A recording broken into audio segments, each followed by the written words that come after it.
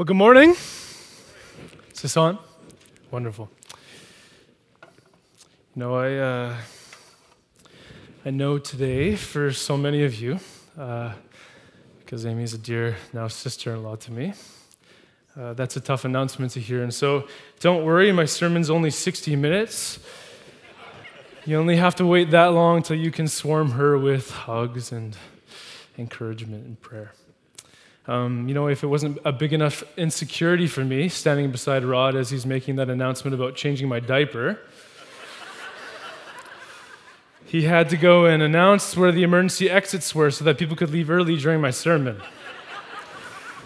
Great. You know, it's a great irony for me actually preaching to you today because for some reason the memories that first come to mind when I think of this church are these images of me throwing tantrums during our family car rides to Central Heights on Sunday. Or actually, as I remember calling it, Mommy and Daddy's stupid church. I know. Don't worry. My opinions have since changed. But these memories are important to me because as I remember it, we pull up in our 7-passenger van, which for some reason was too small for me because my sister's knee kept bumping against mine. And it was as if every time that we would pull up in the parking lot, every car or every vehicle beside us seemed like it had the capacity to hold 30. And so my complaining worsened. And it almost ruined my calling to ministry because I started longing to become a farmer. Then, at least in my small understanding, I thought that I could at least take advantage of the perks of driving a big and spacious tractor all by myself to church. I want to suggest to us that those memories are important for us as we look into Isaiah 31 this morning too. Because it was in the parking lot of Central Heights Church that I first stumbled upon this crucial exegetical truth, that not all ways of getting from here to there are equal. So as we drive into our text this morning in Isaiah 31, we need to be careful about what vehicle we're sitting in. Because if we're going to make sense of the ancient text we are studying, we probably should be prepared to strap on 8th century BC sandals before we become drivers of bright, shiny Teslas. In other words, without establishing a historical context of Isaiah 31, we run the risk of doing a lot of eisegesis, of reading ourselves and our presuppositions into the text, instead of doing exegesis, a focused study and explanation of the text. We need to approach every chapter of our Bibles with the expectation that it will impact us, but we also need to be cautious so as not to extract beyond our reach. Herein lies the basic tenet of historical criticism. A text cannot mean to us what it did not mean to its first hearers. Or as I put it, not all modes of transportation are equal. With that in mind, if you haven't already, would you start your engines? Or better yet, would you bend down with me and do up your sandals? Let's go for a walk together, shall we? If you remember with me back to 1 Kings chapter 11 and 12, after King Solomon dies, the kingdom of Israel divides. And in 931 BC, King Solomon is buried. In 930 BC, his son Rehoboam is called to take the throne. And it's during that appointment process of Rehoboam that the people of Israel come to him, pleading for him to remove or loosen up, at the very least, some of the taxes that King Solomon had placed on the people to pay for all his glorious infrastructure.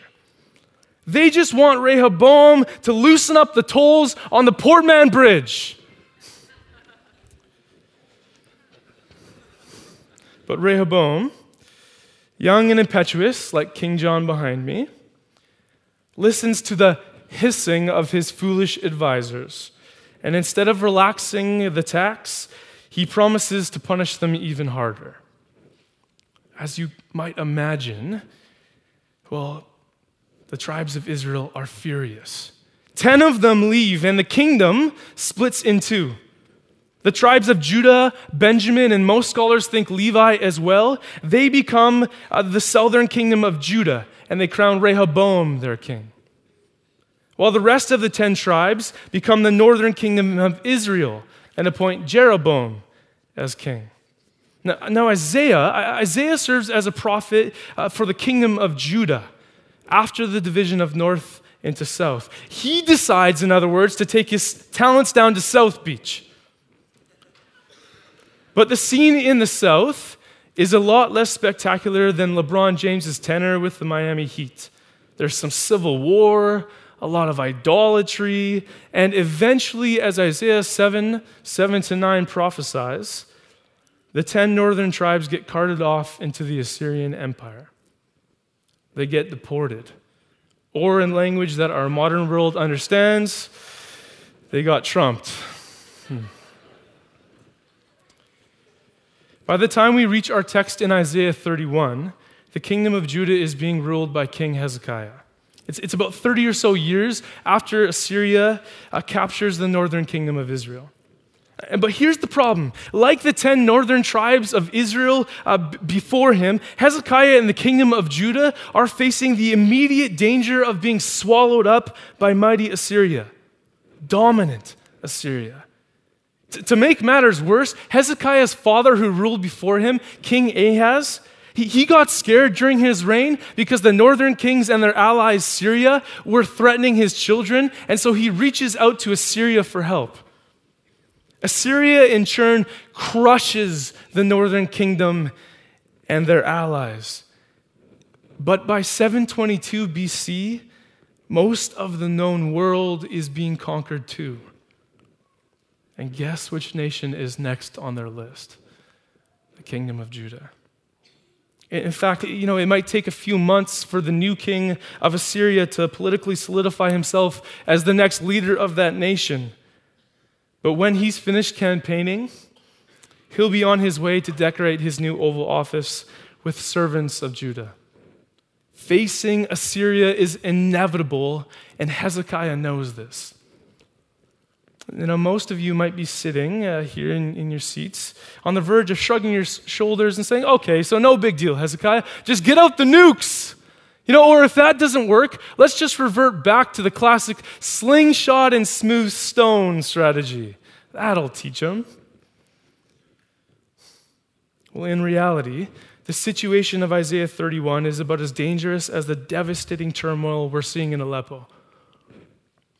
If he doesn't let Assyria just bully him into servanthood, he's most likely going to be digging through the rubble of Jerusalem to find his children.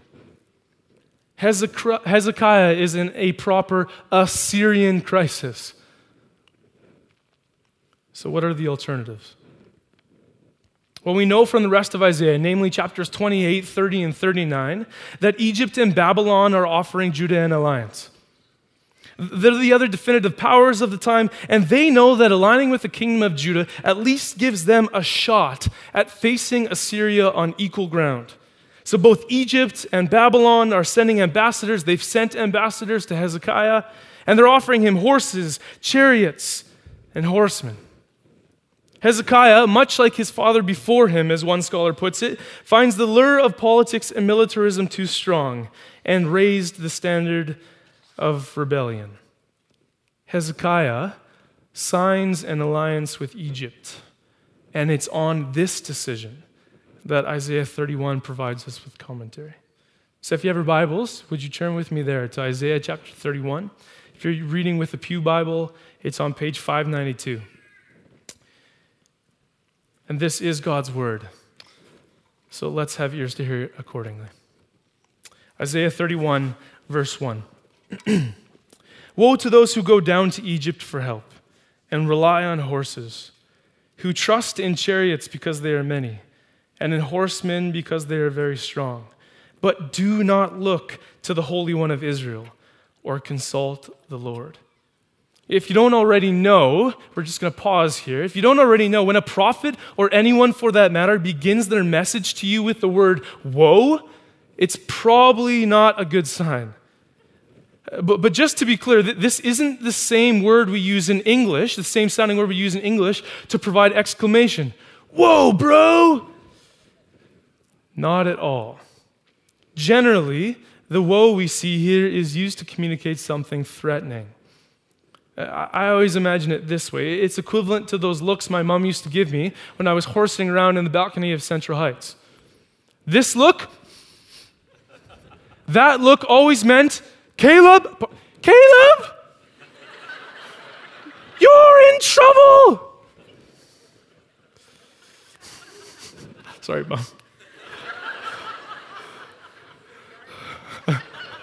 I am in trouble. Leaving Cleve. Likewise, in Isaiah here, this woe is Isaiah's way of saying, Judah, you're in trouble. Isaiah is expressing extreme distress at the situation of Jerusalem. But his distress isn't a reaction to their dire situation or context. Catch this. Don't miss it. It's a reaction to the response that God's people have made in their predicament. Judah, you're in trouble because you go down to Egypt. You rely on horses. You trust in chariots. You do not look to your God for help. You do not consult the Lord for instruction. Those are all verbs highlighting the actions and behavior of God's people in the midst of crisis. Though their situation is dire and obvious, God cares more about how his people respond in those moments of crisis. Look how Isaiah says God will respond in verses 2 and 3. And yet he is wise and brings disaster. He does not call back his words, but will arise against the house of evildoers and against the helpers of those who work iniquity. The Egyptians are man and not God, and their horses are flesh and not spirit. When the Lord stretches out his hand, the helper will stumble, and he who is helped will fall, and they will all perish together. There's several layers of irony that we need to unpack here in verses 2 and 3. First, and we shouldn't miss this, the explicit fear created by the situation that Judah is in warrants an explicit naming of the God who is to be feared. If I had a first point, it would be this, I suppose, that in the midst of crisis is precisely the place, according to Isaiah, where the people of God need to learn to recognize their God by name so that they can know where to place their trust. Back in verse 1, Isaiah is careful to call God with two different names.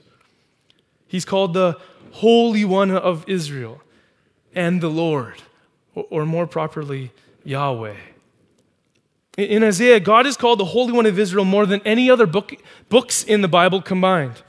It's used to disclose his unique sacredness, his rightful elevation above all other gods and creatures, his incomparable perfection and uncompromising purity. The Holy One of Israel is never unclean, and his holiness is so majestic, the whole earth is full of his glory.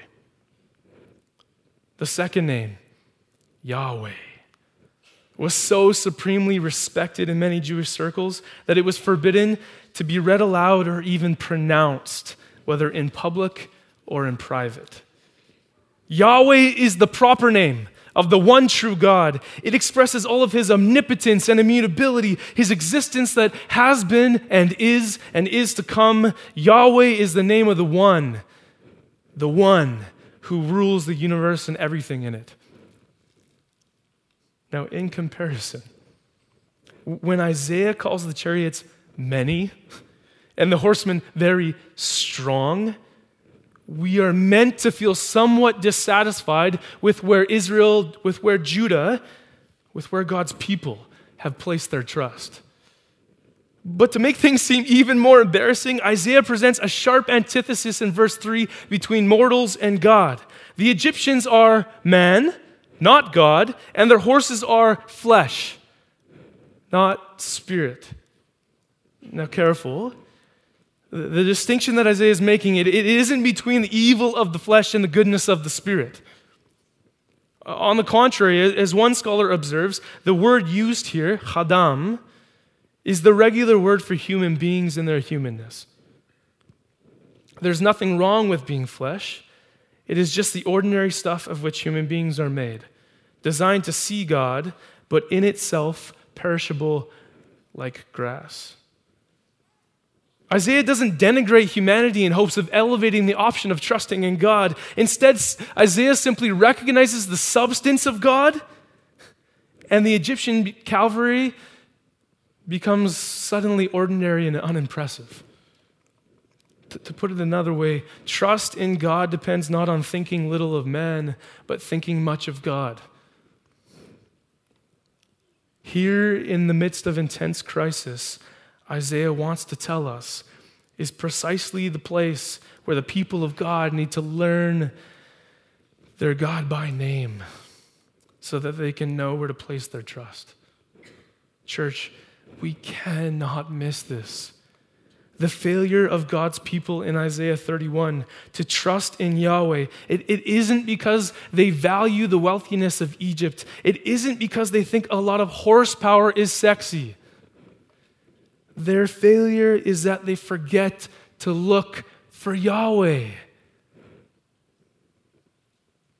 When in verse 1, Isaiah says, "Woe to those who do not look to the Holy One of Israel and consult the Lord." The verbs look and consult, they aren't carrying a sense of long petitioning or crying out. Isaiah isn't mad at Israel because they forgot to dress in sackcloth and heap ash on their heads. The verbs plainly understood aren't talking about looking for what Yahweh can give. They're indicting God's people because they just aren't looking and seeing that Yahweh has made himself near and available. Remember, this is Israel we're talking about. They're the people that are defined by all their customs that interact with God's Spirit. I mean, their capital city, Jerusalem, it's built around the place that God calls his home, the temple. You cannot exist as the people of God in Israel without an awareness of where he is. And yet, how easy it is for the people of God to deceive themselves into thinking that they are actively seeking God because they spend time in the buildings that Yahweh calls his home. Maybe this illustration will help you, as it helped me. My wife and I, we live in a fairly, I would consider, small apartment in Vancouver. And just recently, we became aware of a third uninvited guest that's entered into our living space. We call him Mr. Mouse. I don't like Mr. Mouse very much. In fact, the last several months I've been setting up everywhere I can possibly these traps and sticky mats, just hoping to catch Mr. Mouse. But for some reason, every morning we'd wake up, all we'd ever see is evidence of his presence among us, his droppings. One day I come home from the gym, and my ears, keenly now attuned to hearing the pain of mice, I hear this squeaking sound. I drop everything I have. I throw it on the ground. I go and grab the broom, which is going to be my finishing weapon. I run into the kitchen, and guess who's waiting for me? Mr. Mouse. And then it hit me. Most of us look for God the way that I looked for Mr. Mouse. We set up a host of conventional traps, even in our spiritual lives. We go to church, we put out fleeces, we even put, bait for God on the table. I want that guy with this particular haircut, with that build, and I want it by Friday, Lord. Just expecting Lord to meet our Lord to meet all these needs. And yet, day after day after day, we don't expect to find much because all we ever see is the residue. And then it should suddenly hit us. We should suddenly realize that God, that Yahweh, he's actually the one who's waiting for us to stop running all around his house and leaving feces. In fact, if we were willing to just stop and wait with trembling like Mr. Mouse on my sticky mat, we might actually wait long enough to see that our God is near and available to us. Isaiah's not condemning God's people for their inactivity. He's indicting them because the looking and consulting of God that he requires means that you have to stop moving and start spending time waiting in his presence. People of God, hear this. Let's move on to my second point. Recognizing who God is and that he's near and available to us allows us to understand what he will do. Let's read verses 2-3 again. And yet he is wise and brings disaster. He does not call back his words, but he will arise against the house of evildoers and against the helpers of those who work iniquity. The Egyptians are man and not God, and their horses are flesh and not spirit. When the Lord stretches out his hand, the helper will stumble, and he who is helped will fall, and they will all perish together. The comfort that this often quoted character of God brings us, he will not sweep away the righteous with the wicked. Here it fails to provide the people of God comfort when Isaiah includes them among the house of evildoers, or a part of those who work iniquity.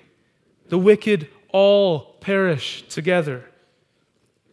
Now, we should probably ask at this point, why does Isaiah call this kind of destruction wise? Well, he explains it to us in verses 4 and 5.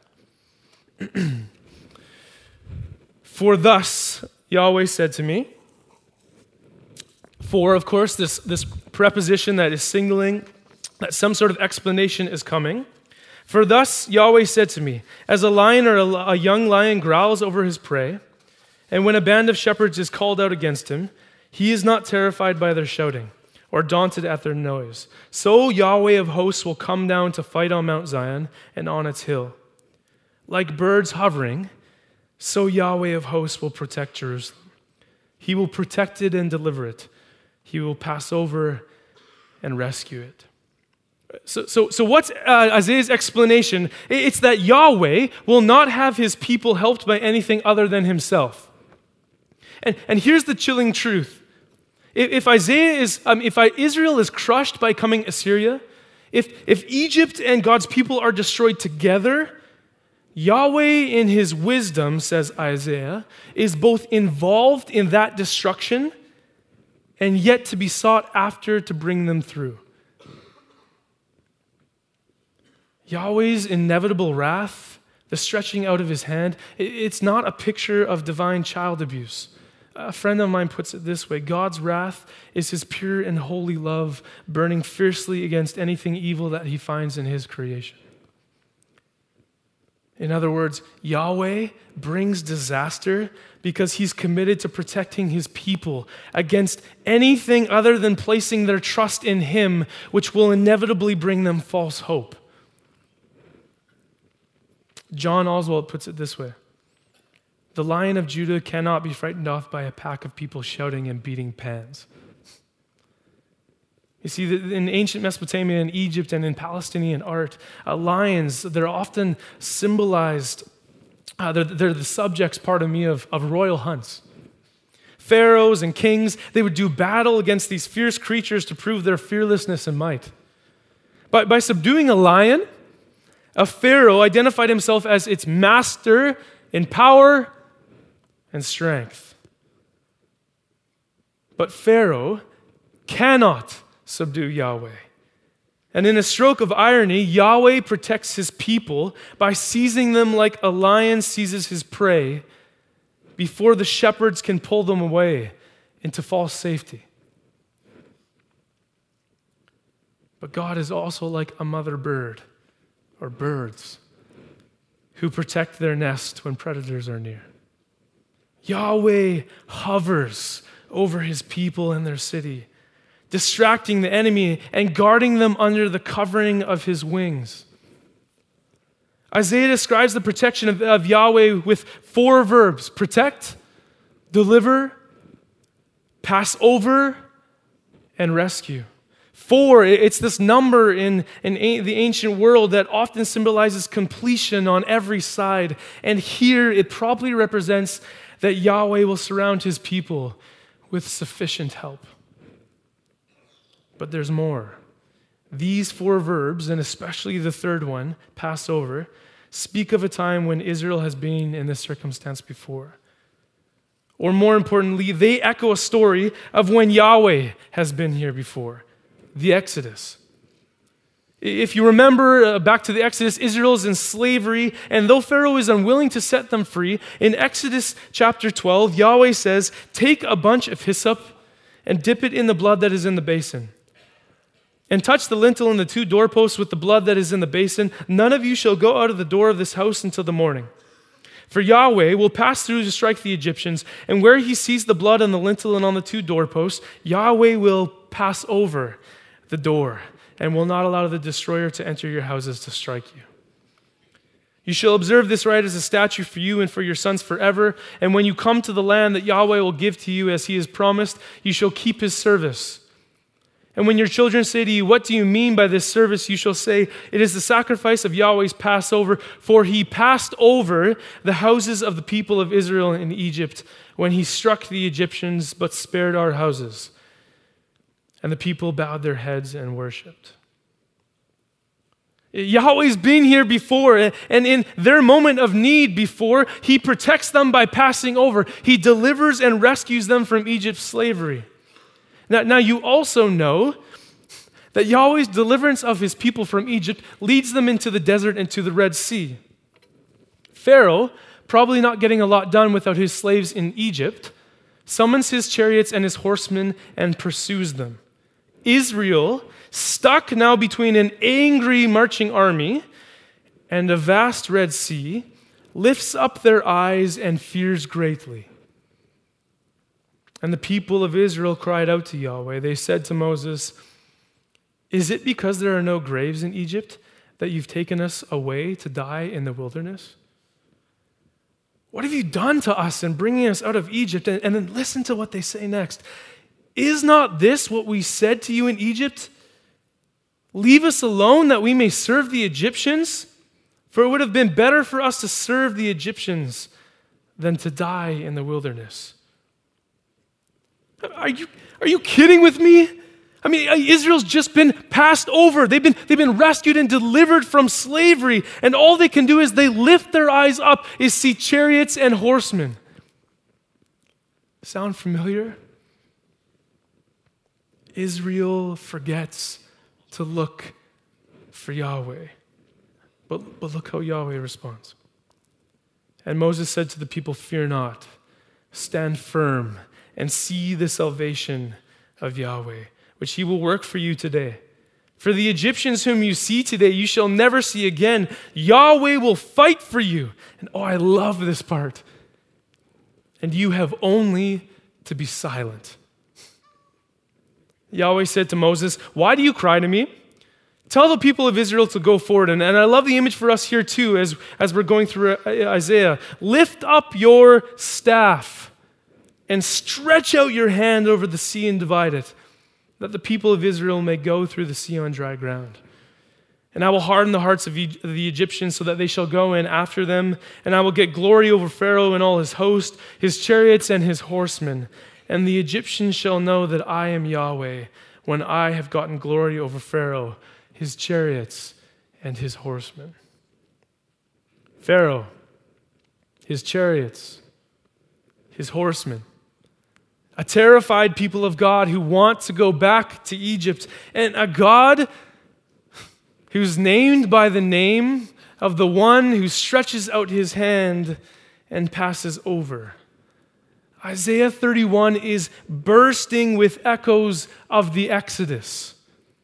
But more importantly, and Isaiah wants us not to miss this, the God who protects Israel here in Isaiah 31, he's the same God who always rescues, delivers, and passes over his people.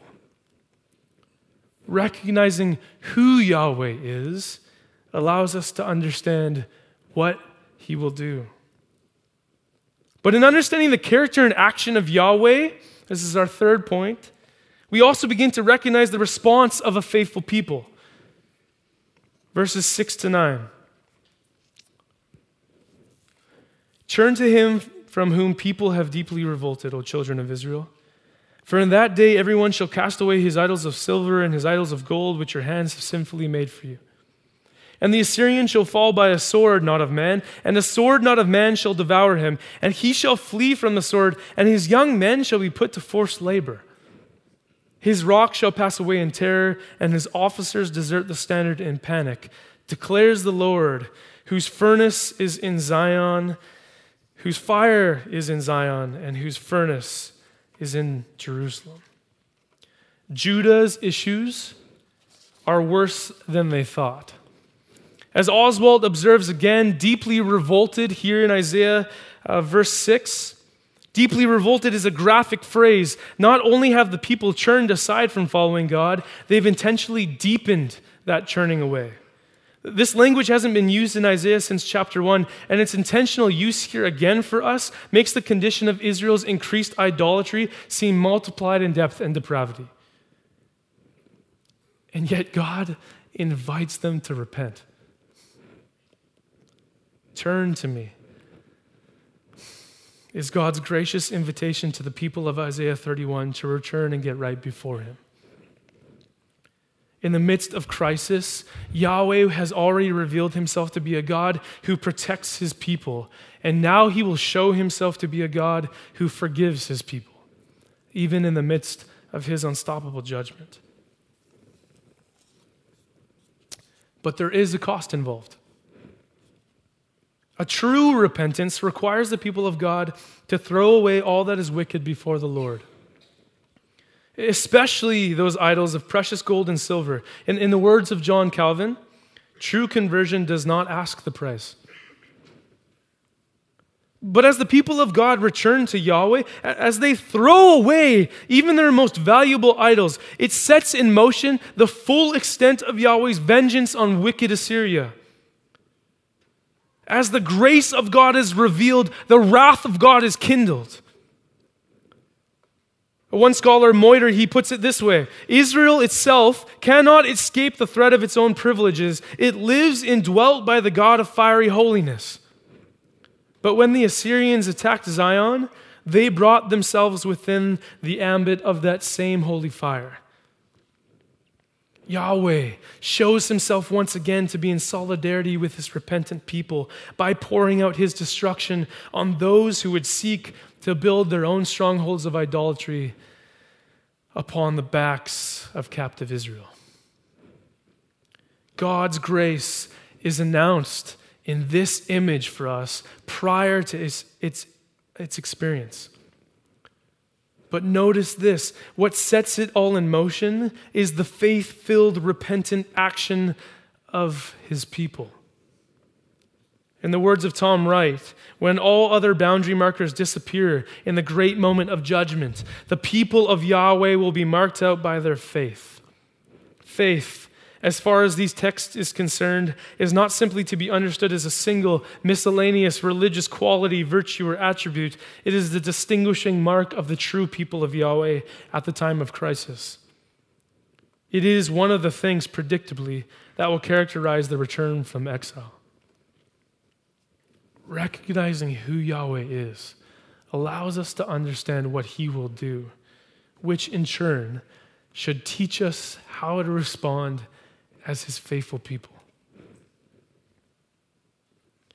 Now, whether predictably or not, the people of God in Isaiah 31 don't listen very well to this sermon. Isaiah 30:15 puts it this way: in returning and rest you shall be saved, in quietness and trust shall be your strength. But you were unwilling. You said, no, we will flee upon horses. Therefore you shall flee. And we will ride upon swift steeds. Therefore your pursuers shall be swift. 1,000 shall flee at the threat of one, and at the threat of 5 you shall flee, till you are left like a flagstaff on the top of a mountain, like a signal on a hill. Isaiah 30 and 31 show us the unique conditions that Yahweh places on his people in order to experience his abundant grace: repentance and resting in him. But Isaiah also obviously shows us how difficult it is for the people of God, and I know for us, especially in moments of crisis, to turn to him and wait. So how do we make sense of this for ourselves, for our situation here at Central Heights? We don't exist in the same circumstance as Aleppo, and our hardest and most intense situations, they don't compare to the predicament facing God's people in Isaiah.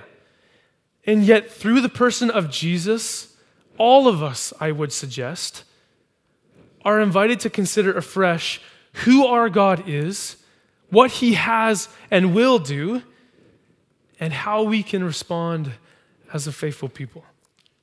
Turn with me quickly to Matthew chapter 23.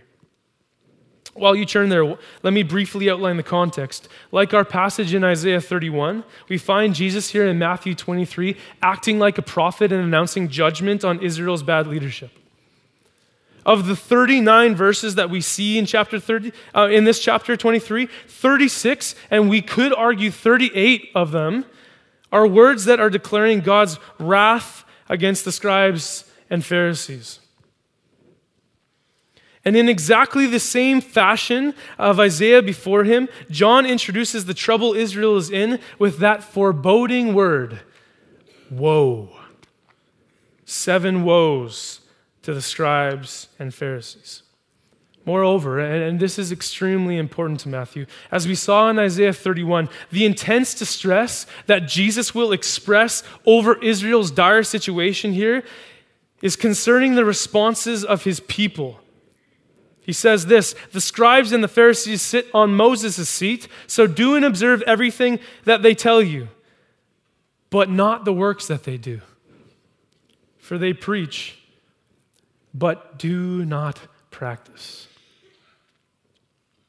Let's start reading in Matthew chapter 23, verse 37. At this point in the narrative, Jesus is about to turn his eyes to include Israel as a whole in the coming judgment against their bad leadership, which, by the way, just as an aside, because I know there's many leaders in this room here who are being tasked with leading God's people, that should cause us to actually pause and realize that our undealt with sin affects both the ship and the community surrounding the ship that we are guiding.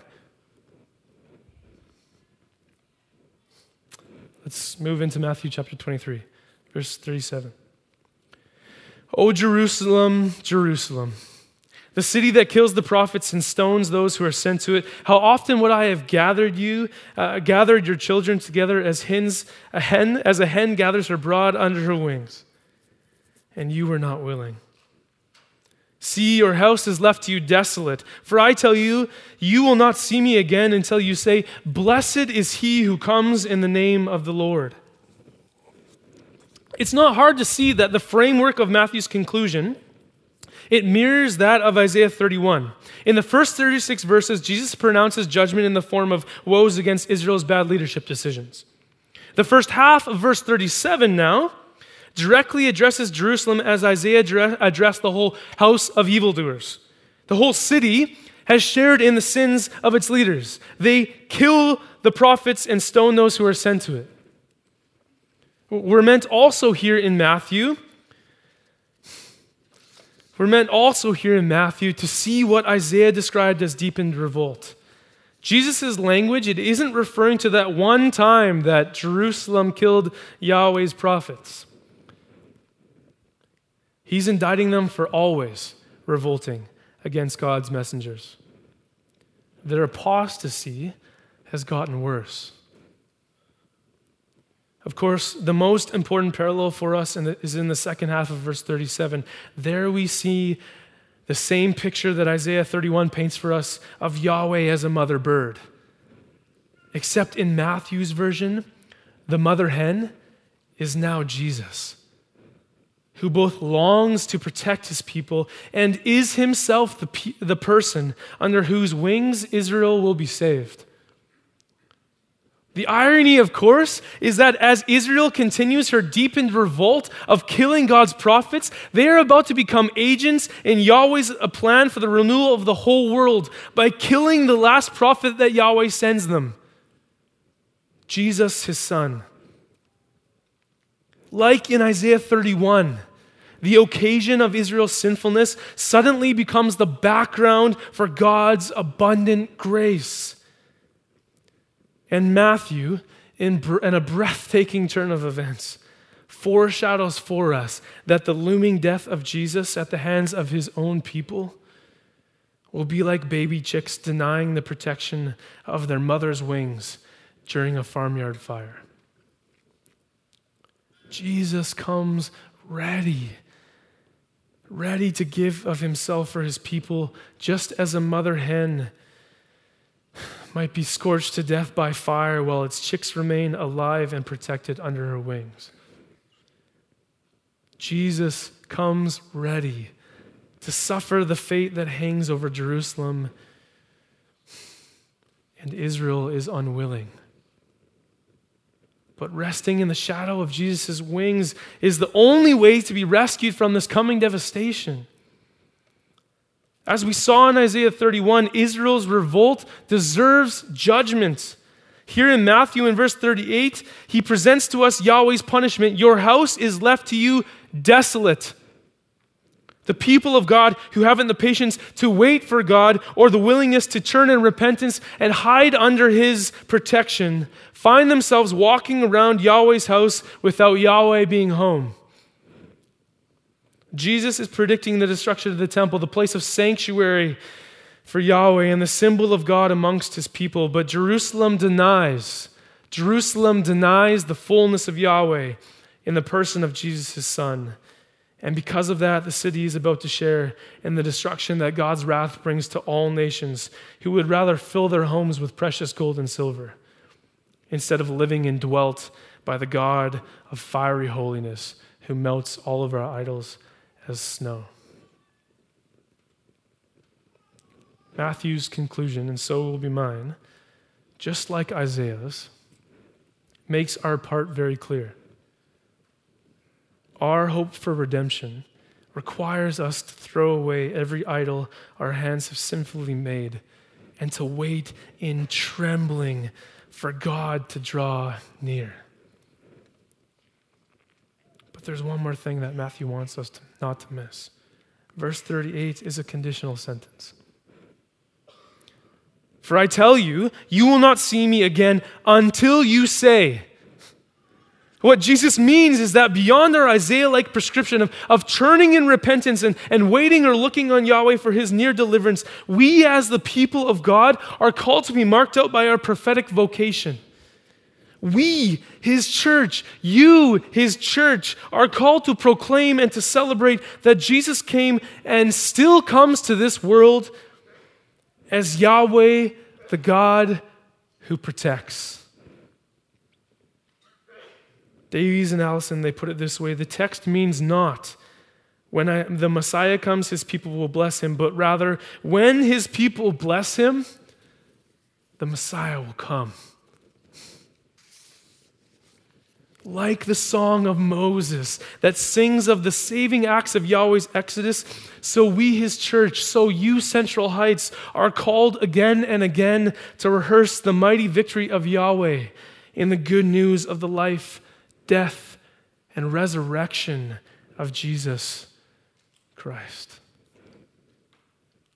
So how am I saying we apply this to ourselves and to our situation here at Central Heights?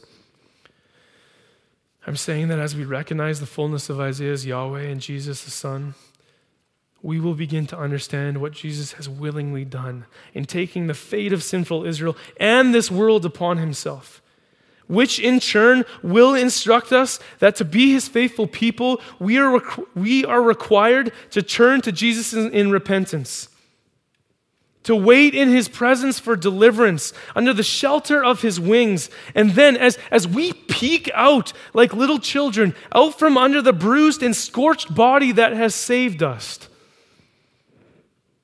We are called to celebrate and praise the name of the Messiah Jesus by rehearsing the gospel story again and again as a sign to this world and to each other that King Jesus is the God who protects. The worship team is going to come and lead us in some celebration of this good news. And why don't we, with the joy that is set before us, why don't we join them in that? As our prayer team comes to the front this morning as well, I'm going to encourage you. If you're sitting there this morning and you're aware of the idols that you have lofted up sitting in your home, that your hands have sinfully made, I'm going to encourage you to use this opportunity to throw them away. Let this begin a process for you of refinement. And would you come, join with our prayer team, join with the people beside you, and come in repentance. Come in repentance and under the covering and protection of Jesus' wings. And then as I've been just praying for Central Heights this week, I've just been feeling this sense that God just delights in this church. Delights in his people, and more than that, he delights to dwell amongst us. And my hope and prayer for Central Heights is that this church would be marked by the delight that comes from knowing that our God is pleased to dwell here. And then with that joy, that knowledge of the gospel, he also calls us to be sent out to tell again one another about the life, death, and resurrection of Jesus, and to tell the world that Yahweh, the God who protects, is alive. We worship him as King. We know him in the face of Jesus the Son. Let's worship together.